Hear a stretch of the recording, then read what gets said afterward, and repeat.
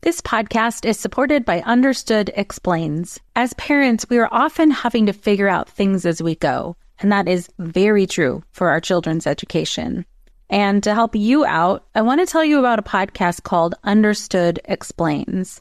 This season is hosted by teacher and special education expert Juliana Urtube, and she discusses all the things you'd want to know about individual education plans, or IEPs, what they are, why they're needed, who benefits from them, and what to expect when you have meetings with teachers. I could have really used this podcast when my son had an IEP for speech when he was 6. I was overwhelmed trying to understand the process and what everything meant. The episode on Understood Explains, Does My Child Need an IEP?, was the kind of info that would have really helped me get the most out of the educational support of the IEP for my son. And if you need that kind of support, I really recommend this podcast. To listen to Understood Explains, search for Understood Explains in your podcast app. That's Understood Explains.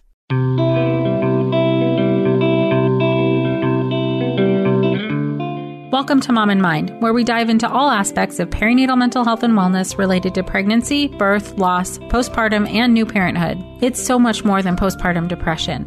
We raise the volume on all of these topics in the hopes that someday everyone will have the support and info that they deserve before they need it. Please note this podcast is not a replacement for treatment by a professional or professional training. Welcome back. I'm your host, Dr. Kat. I've been really interested in expanding our understanding in our conversation around food and body image and eating disorders and how perinatal bodies change and how those changes affect our mood and our sense of self. And to that end, today, we are going to be talking a little bit more about eating disorders in the perinatal period. Dr. Linda Shanti McCabe is going to be sharing with us some of her experience in helping perinatal moms, what some of the common triggers are or factors that come up for moms with eating disorder histories, or some things to note about how, old behavior patterns might be coming back up during pregnancy or postpartum, and really some good ways to cope through this period of time. Dr. Linda Shanti is going to be sharing with us today. She is a licensed clinical psychologist in California and has worked in the field of eating disorder, chemical dependency, anxiety, depression, and codependency recovery since 1999. She's served in a therapist in a variety of settings for women and their families, and now has a private practice in San Francisco. Her doctoral research focused on reimagining the body using expressive arts with women recovering from bulimia, anorexia, and binge eating. Dr. Linda has completed PSI's perinatal mood and anxiety components of care and has completed trainings in expressive arts therapy, soul collage, and trauma. Doing this work is her true labor of love. She knows the terrain of eating disorder recovery and new mommy boot camp because she has been there. She's recovered from an eating disorder herself 20 years ago, and she is a therapist that believes that you can't keep it unless you give it away, but you can't give it away unless you have it. She's going to tell us a little bit more about what that means. She has a new book coming out, The Recovery Mama Guide to Taking Care of Your Eating Disorder, Recovery During Pregnancy and Postpartum, and it's out this coming February 2019. And you can pre-order it now. We'll talk a little bit more about that too. I'm excited to share this conversation with you. Let's meet Linda. Welcome, Linda. Thank you so much for being with us. Thanks for having me. Well, I'm very happy to continue the discussion here on eating disorders in the perinatal period and anything else you have to share with us around body image during this time. I think it's such an important topic and, we don't hear enough about, and certainly I know your experience is that people don't talk enough about it either. So start there. Let us know what even are eating disorders in the perinatal period and what would you like us to know about them? Well, I think the piece that often comes up for women, there's all kinds of scenarios here, but is that women that have been in recovery start kind of freaking out during pregnancy and postpartum. But then there's so much shame around, oh my God, am I relapsing? Or I thought I was over this body image thing. Or there's so much like perfectionism that they don't talk about it and then it gets worse and, then they're back in it. Mm-hmm. That's definitely one thing I see. Yeah. Plus the whole just culture of fat chat, within perinatal like circles. Can you say more about that? What is that? Fat chat. Yeah.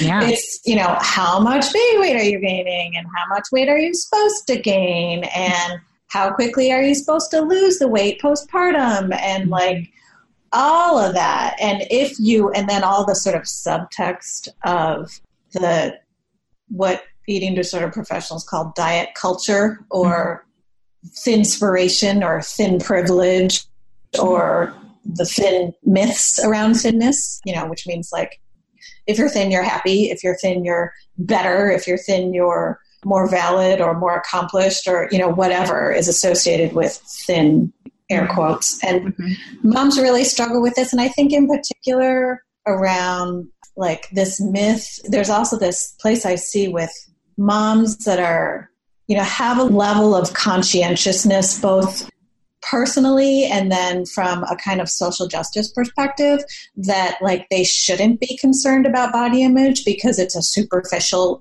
concern, but at the same time they are struggling with it. So again, it kind of keeps them from talking about it. Wow, that's really fascinating. I mean, just hearing that, the way that you said that, I can really see how much that happens. Wow, there's just pressure in every direction. Mm-hmm. Talk about it, don't talk about it, accept yourself, but then secretly having all of these feelings and, that's quite a bit. It's like a complicated weave, complicated web of issues that are coming up just around body image and eating.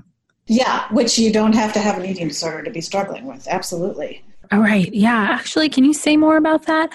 What are the things you see moms kind of struggling with during the perinatal period related to body image, whether it's diagnosable as an eating disorder or not? Well, I think the tough thing is that it's so kind of accepted that we are swimming in diet culture that, I was in moms groups as a new mom, and that was like what you talked about. Like, have you lost their baby weight? Like, I'm trying to lose the baby weight. Oh, I can't fit into my jeans yet. And all of that. At this point, I had recovered from my own eating disorder. I was 13 years in recovery. And I had, 10 years of working in mental health and, yada, yada, yada. And I was like, I still had a hard time in those early months, like talking back to both internally and externally those messages, like within the moms groups. It's just so pervasive. Yeah, right. It's just kind of woven into the culture. It's woven into the culture, and then it masks all these other concerns then we don't address actually talking about, like how hard new motherhood is and how it like levels everyone, and even, people that were like super accomplished in other areas of their lives, and then they have a baby, and like especially those that struggle with perinatal mood disorders, right? Right. This podcast is supported by Posh Peanut. Raising a family can be tough, as we know, and it can also be amazing and beautiful. Posh Peanut gets it, which is why they make beautiful, soft clothing that is tough enough to withstand all of the rough and tumble of childhood, and they have sizing for parents as well. You could even get matching clothing for the whole family. Made from viscose from bamboo, the clothes stretch with your kid as they grow and are 4 times stretchier than cotton.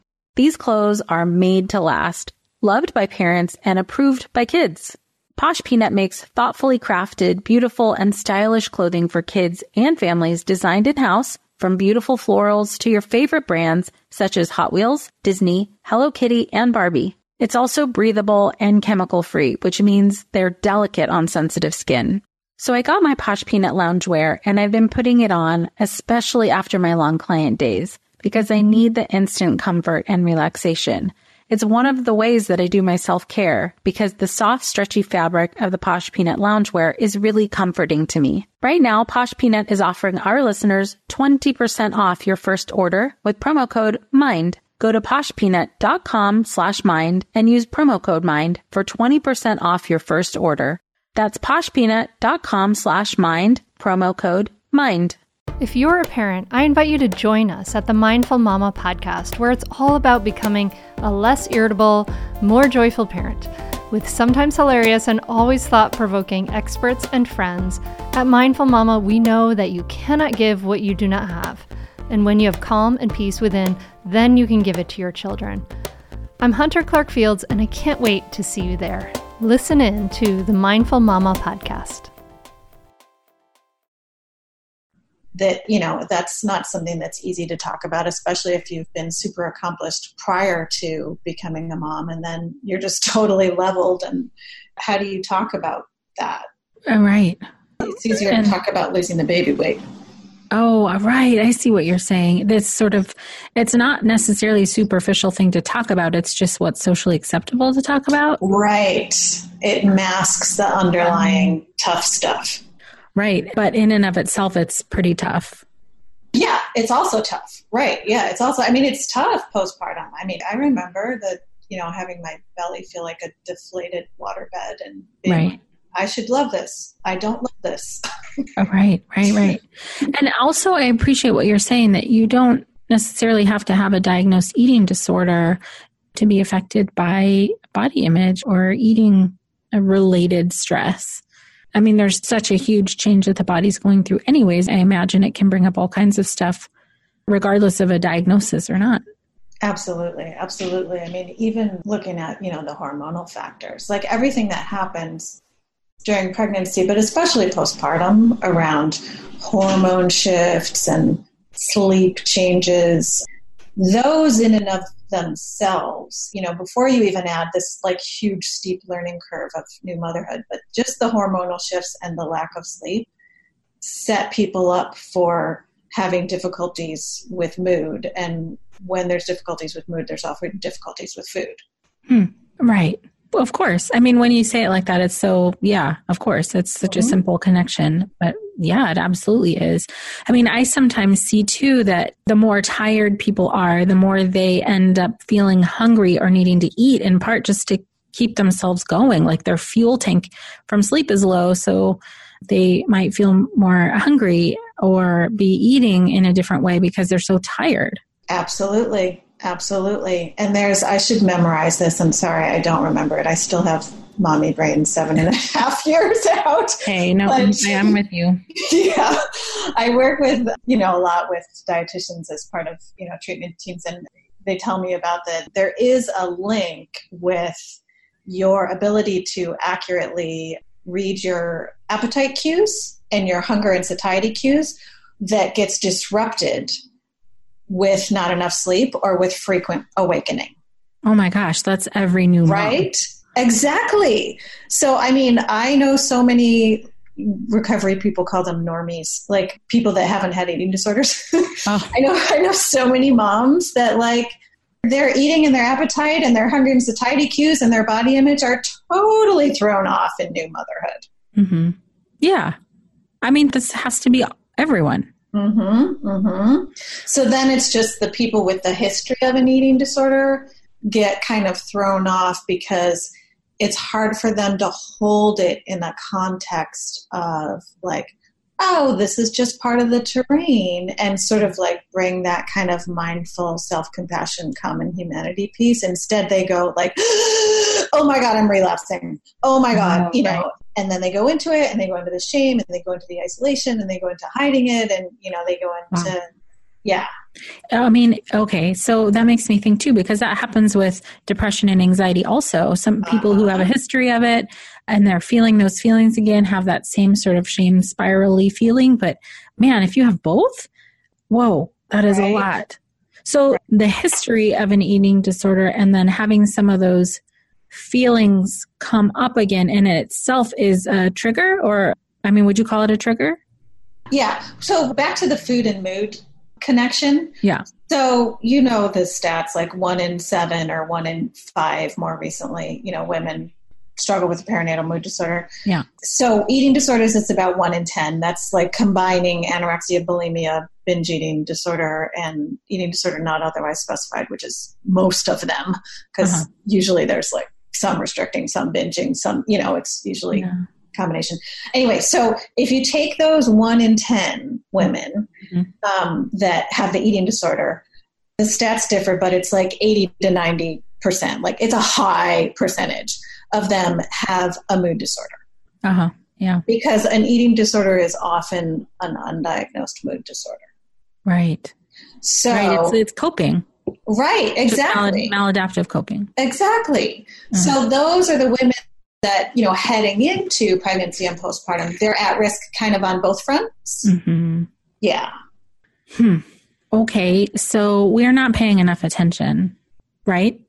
We're just not paying enough attention to this.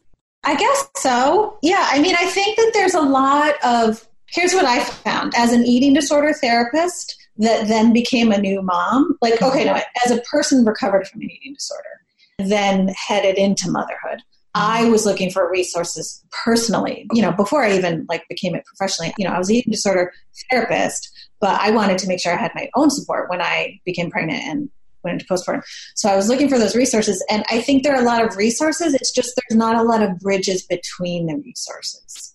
Right.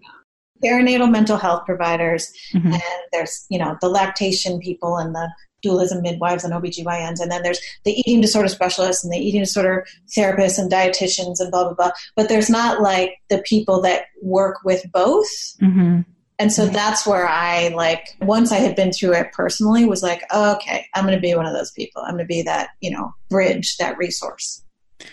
Wow, that's awesome. And I mean, I just find it so fascinating and also sort of empowering how many people get into this specialty and double, triple specialize because of their own experience. And it really takes people like you who see the connection and see the gaps and do something about it. I mean, your own journey has ended up and is being a support for other people, which is just beautiful. Thank you. Just like you. Yeah. Yeah. Thank you for that. Yeah, that's most of us, right? Yeah, it is most of us. Yeah, we go, but once we get it, you can't keep it unless you give it away. Yes. I did want to follow up with you on that quote so that you can say a little bit more about it. So you believe that you can't keep it unless you give it away, but you can't give it away unless you have it. What does that mean to you? That means that I can't do this work unless I've done the work and continue to do the work personally. Right. But I can't really, really what gives it meaning for me that sustains continuing to be of service is giving it away. Mm-hmm. Being that resource for others, leaning back and, reaching a hand back. I love that.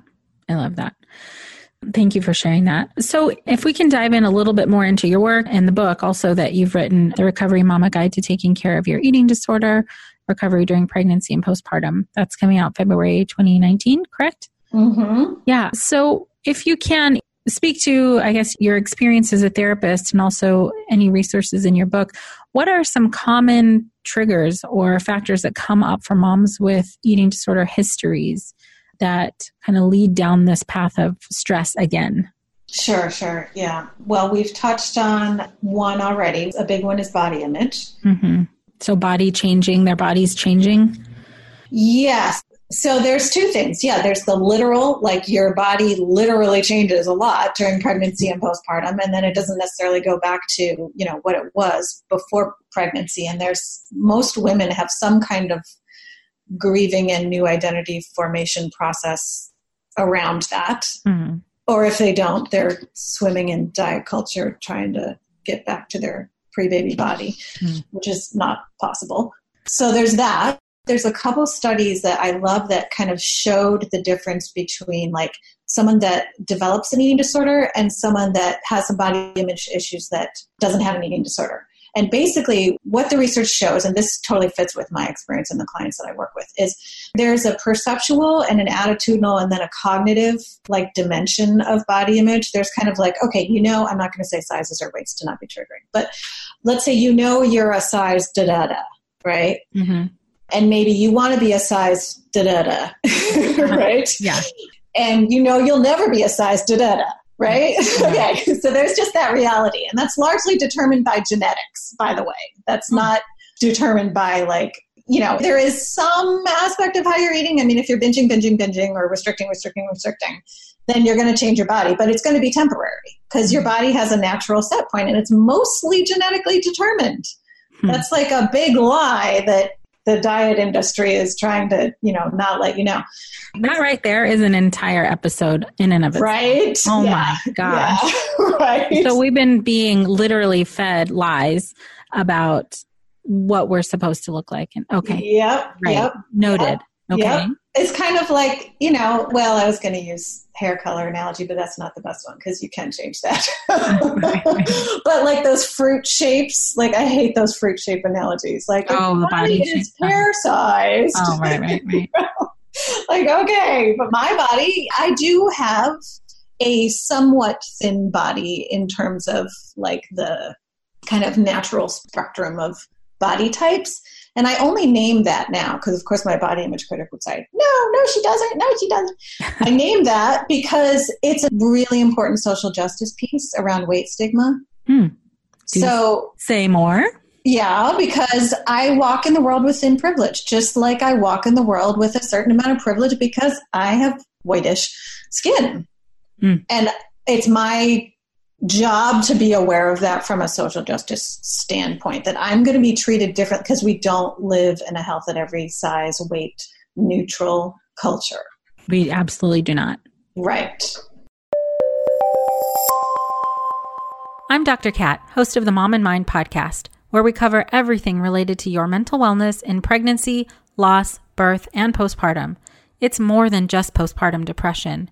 I interview experts in the field, and we get to hear real stories of healing from courageous moms and dads. We know that you are not alone on this journey, and now you can know that too. Listen in to Mom and Mind wherever you listen to podcasts, on the Pod Network, or at momandmind.com. In terms of just being a person of color, there's a whole different set of stuff for that too, right? You mean in terms of body image, or do you mean in terms of like lack of access to privilege, kind of?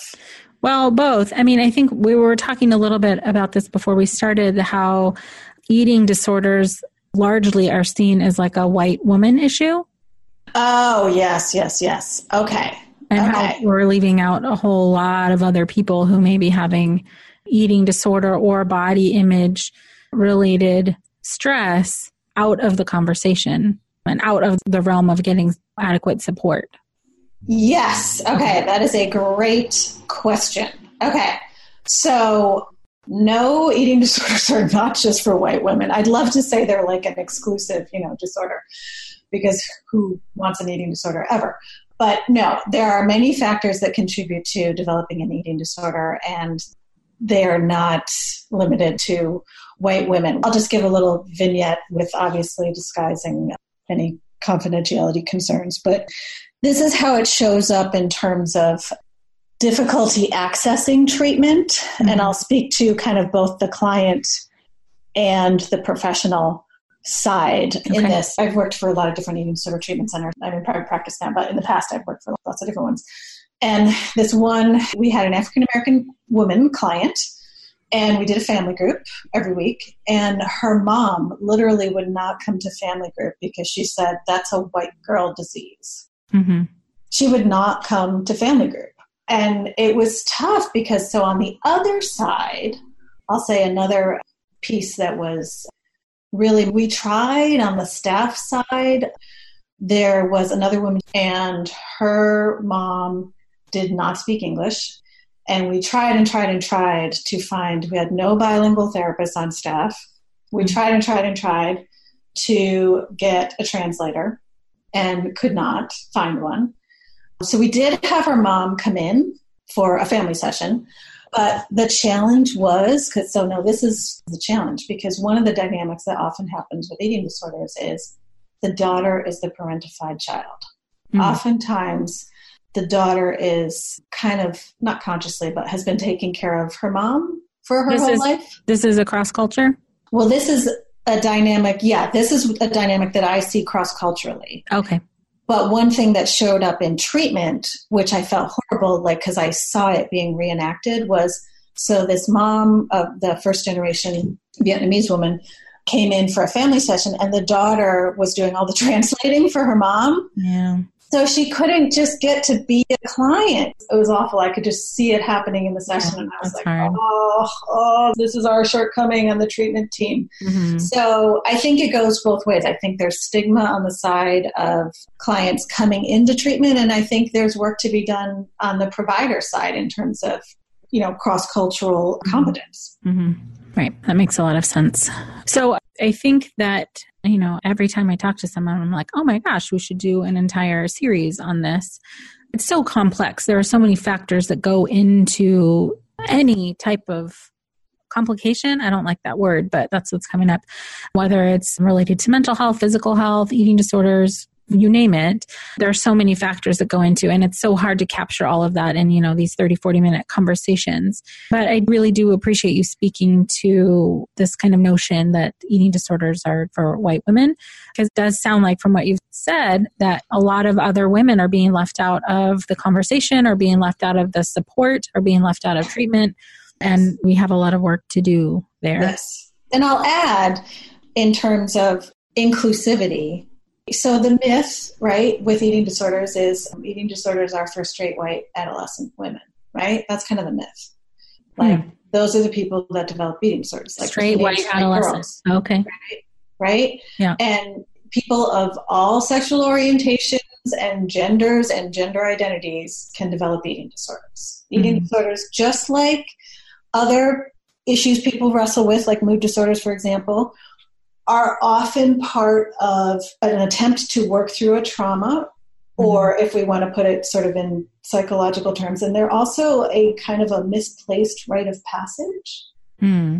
Interesting. So like, for example, sometimes when someone is trying to come out in the coming out process, that's when an eating disorder might develop, right? Those kinds of things. So they do see that, like an eating disorder can tend to develop during, and that makes sense with the myth around adolescence, right? Because that's a big rite of passage. Yeah, that makes sense. But also in midlife, in pregnancy and postpartum, in the coming out process, in loss of a loved one after a traumatic incident, etc. Right. So thank you for speaking to that. And, as you said, having a child is a rite of passage as well, and can bring up a lot of things. And we took a slight an important bird walk from the factors and triggers. Thank you. That might bringing you back, bringing us back around. Some of the triggers that may, for somebody who's had an eating disorder history, you spoke to body changes happening. What else might people notice? Yes. Well, let me say another thing about body image, and then I'll name some of the other factors. So the thing about body image that I took a bird walk around, never finishing, was that women with either the history or a current struggle with an eating disorder. So there's the thought about your body, and then there's the feelings about your body. Yeah. And, most people, at least in this diet culture, until we obliterate that, have some kind of awareness cognitively, and then a gap. Like they want to be this size, but they are this size. But their feelings about it, that's where the women with the history or current eating disorder have a huge gap. And how that shows up, for example, like postpartum, is that, let's say a woman without an eating disorder, postpartum, most women have some body image stuff postpartum.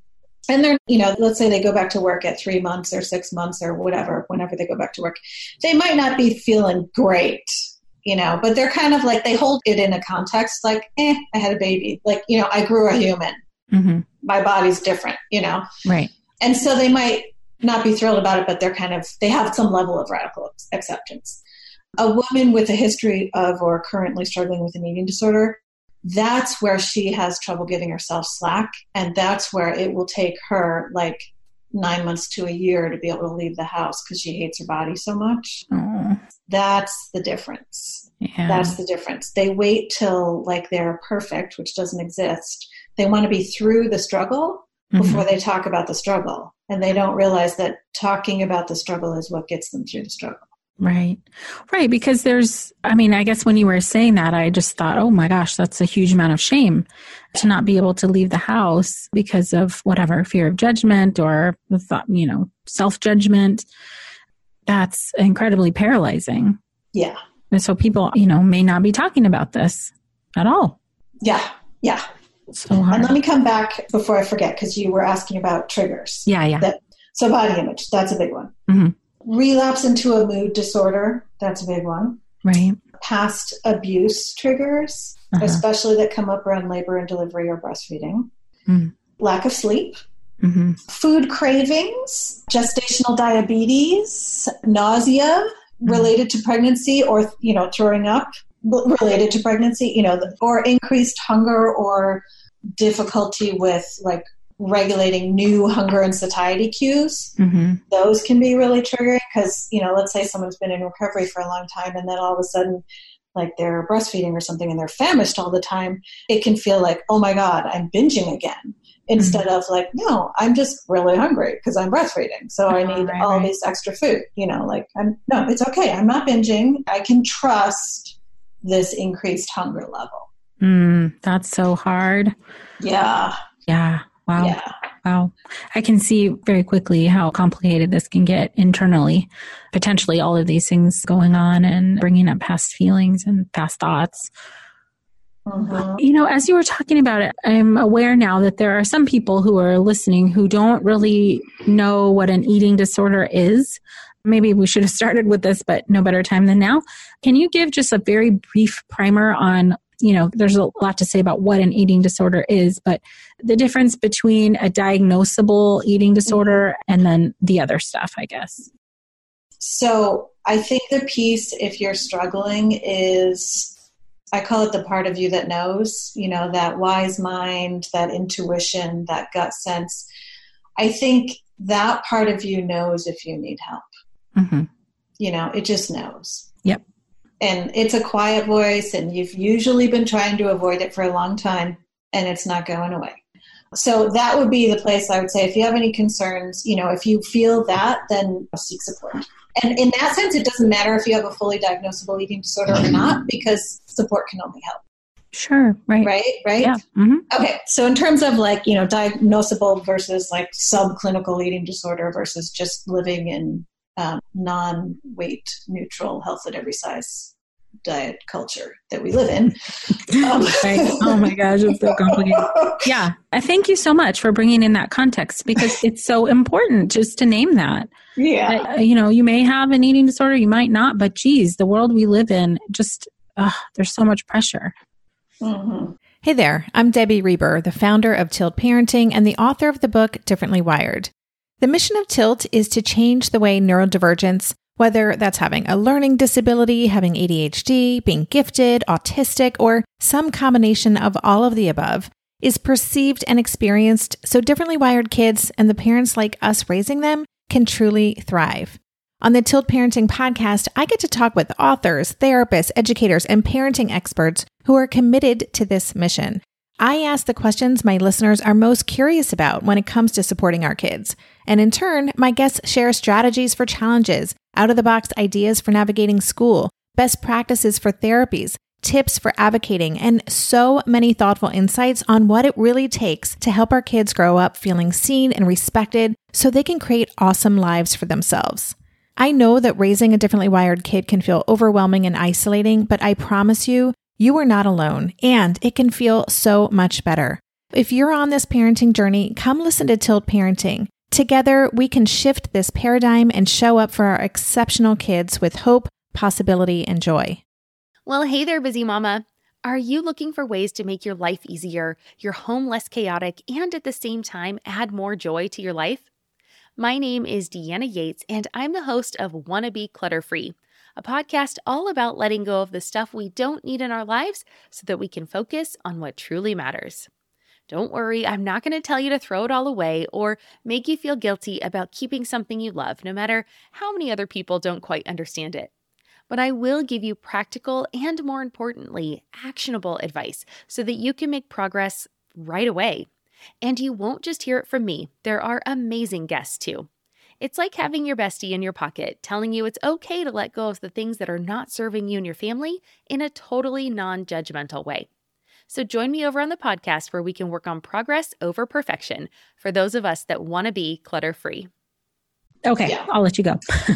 So in terms of DSM diagnosis, there's anorexia, there's bulimia, there's binge eating disorder, and there's, actually I don't think EDNOS is in the DSM-5 anymore, which is funny because that's what most eating disorders are. Mm-hmm. Not otherwise. And then there's other ones. Yeah, thank you. And then there's other ones that probably that are more unique to kids. So that's a whole nother podcast. So we won't go there. Yep. But yeah, the symptoms would be, so anorexia tends to be more towards the restricting side, although you can be anorexia binge purge type, which means your body has a level of being underweight and your behaviors tend toward restricting food, but then there's sort of two subtypes. They might just restrict, or you might restrict, and then binge, or you might restrict, and then binge and purge can be through throwing up, or it can be through overexercising. Bulimia is more either like normal eating, quote unquote, and then purging in some way, which could be throwing up. It could be fasting, and it could be overexercising, or it could be some other things that I'm not going to name specifically because I don't want to give people ideas. Right. But there are lots of different ways to do that. So that's bulimia. And then binge eating is, I'm trying to think if I can remember off the top of my head the wording in the DSM. It's something to the effect of eating an amount of food larger than could be considered normal in a very short amount of time with excessive guilt afterwards. Okay. So, but what I would add to that is, first of all, the excessive guilt is important. Yeah. And second of all, everybody eats emotionally. So don't be diagnosing yourself if you had too much ice cream last night. Right. Thank you for that. Yeah. Because that is totally in the realm of normal eating. Yeah, I think that's so important to note that emotional eating is part of normal eating. I learned that myself very recently, and I just was like, oh, right, okay, that makes sense. It felt like it was not good, but it makes sense that it's still within the normal realm. Yes. I'll just throw this out here as a good resource. And I don't get anything out of this. I'm just sharing a good resource. Ellen Satter, ELL, I think it's EN, and then SATTYR. It's a good resource for moms too, because she has these guidelines for feeding your kids, which are super helpful in terms of modeling normal eating behavior and helping your kids continue to trust their hunger and satiety cues and intuitively eat and trust their bodies. Mm-hmm. And it's all about the division of responsibility. Like, it's different for different ages, but the kids generally usually it's the parents decide what and the kids decide like how much. That's the sort of general guideline. But she had this, what made me think of it was she had this definition of normal eating that included like, yeah, most people emotionally eat. Mm-hmm. That's like in the realm of, if eating wasn't emotional, we'd eat food pellets, Right. Correct. Not the Matrix. Right. I feel like there's, whoever's listening, there's like a collective sigh of relief. Oh, good. Yes. I'm okay. Yes. Yeah. You're okay. Right. Even if you do have an eating disorder, that's a big part of the work. Right. Is realizing you're okay. Like, shame is such a big piece of eating disorders. Yeah. And that's another, talk about like sort of triggers and what contributes to developing one. There's certain sort of like temperamental, genetic, like sensitivities that have to do with perfectionism and low tolerance for negative affect and high level of sensitivity to rejection so that's a lot of the work around recovery. There's so much in here. I feel like we could talk forever about this, but you have put all of this into a book for people to access, specifically related to pregnancy and postpartum. Can you give us a quick sort of glimpse of what the book is about? Sure. So it's a lot of stuff we talked about. So there's a chapter on body image. There's a chapter on food. There's a chapter on labor and delivery. There's a chapter on perinatal mood disorders. There's a chapter on how the heck do I practice spirituality when a baby is spewing poop at me. Oh my goodness. I hope that's the actual title of the chapter. There's a chapter on advanced maternal age. There's a chapter on going back to work. So there's a very quick overview. Okay, awesome. And so this is a recovery guide for people during pregnancy and postpartum related to eating disorders. Yes. And there are a couple topics that I missed in the book, mostly because of my own, like, these are not areas of expertise for me. So, like, for example, fertility, adoption, surrogacy, miscarriage. So I'm doing a telesummit coming up with the book, and I'm going to try and get exercise and recovery. I'm going to try and get those into the telesummit. Okay. Can you tell us more about the telesummit? Sure. It'll come out in February with the book. And it's basically just going to be a whole bunch of expert interviews on these same topics, and then hopefully adding the topics that I missed in the book, like, for example, around fertility and miscarriage. Oh, sure. Yeah. Okay, awesome. So I'd love for you now, if we can shift a little bit into hopeful messages, things that you've seen in terms of how people have recovered through this. I mean, people who are struggling right now, who feel like, oh my gosh, this is so much to overcome. What kind of hopeful messages do you have for them? Okay, well, my two sort of messages of like action steps would be get support to, decrease isolation, and lower the bar on your expectation of perfectionism and achievement. So those would be my sort of two like action steps. And then in terms of hope, here's a couple metaphors that I'll throw out. One is orchids and dandelions. Have you heard this one? No. Okay, so orchids are basically like, as you know, probably if you know anything about plants, they're like highly sensitive plants. Yeah. And they have to be in the right environment to thrive. Right. There's nothing wrong with that. They just need to be in the right environment to thrive. And if they're not in the right environment, they're not going to thrive. Mm-hmm. Dandelions, on the other hand, you can throw them on a sidewalk and they will find the soil between the cracks and thrive. Mm-hmm. So if you are an orchid, stop pathologizing yourself about being sensitive and get yourself in the right environment. And what I mean by that is get off the losing the baby weight social media sites. Mm-hmm. Surround yourself with other new moms that are being authentic. Find other moms that have been through it that can mentor you and tell you the truth, that you're growing into your new identity and that you're going to thrive. And right now it's just about surviving, and that's okay.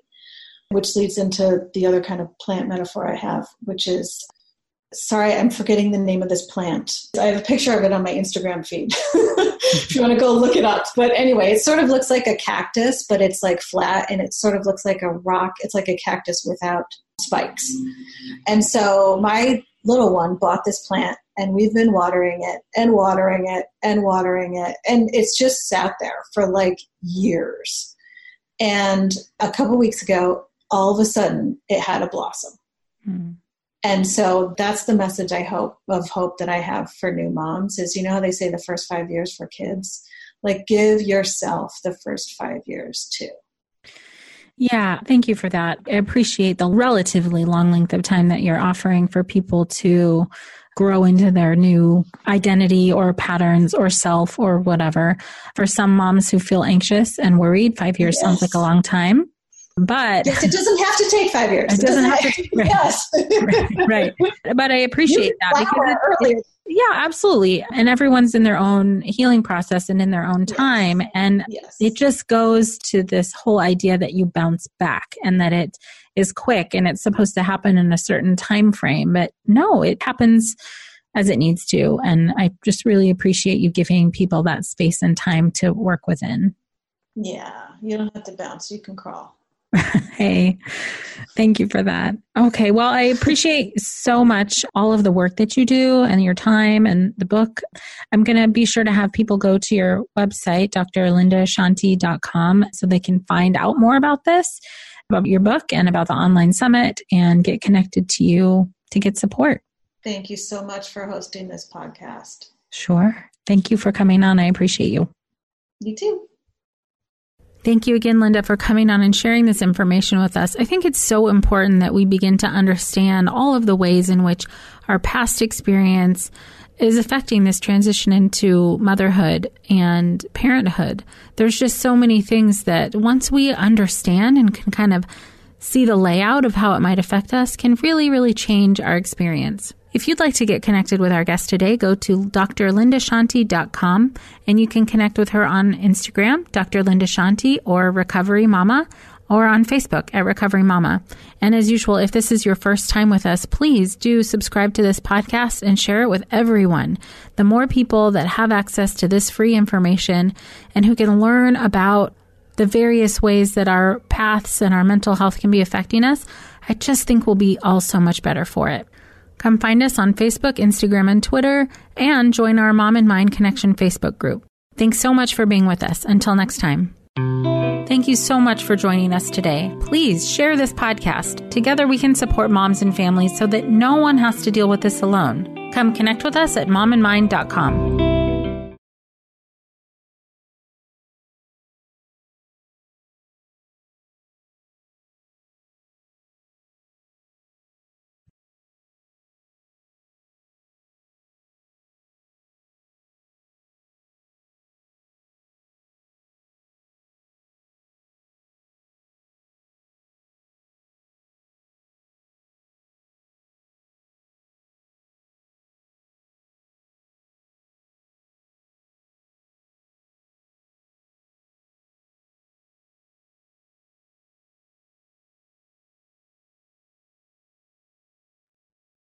Are you overwhelmed by the things that get in the way of you doing what you want to do?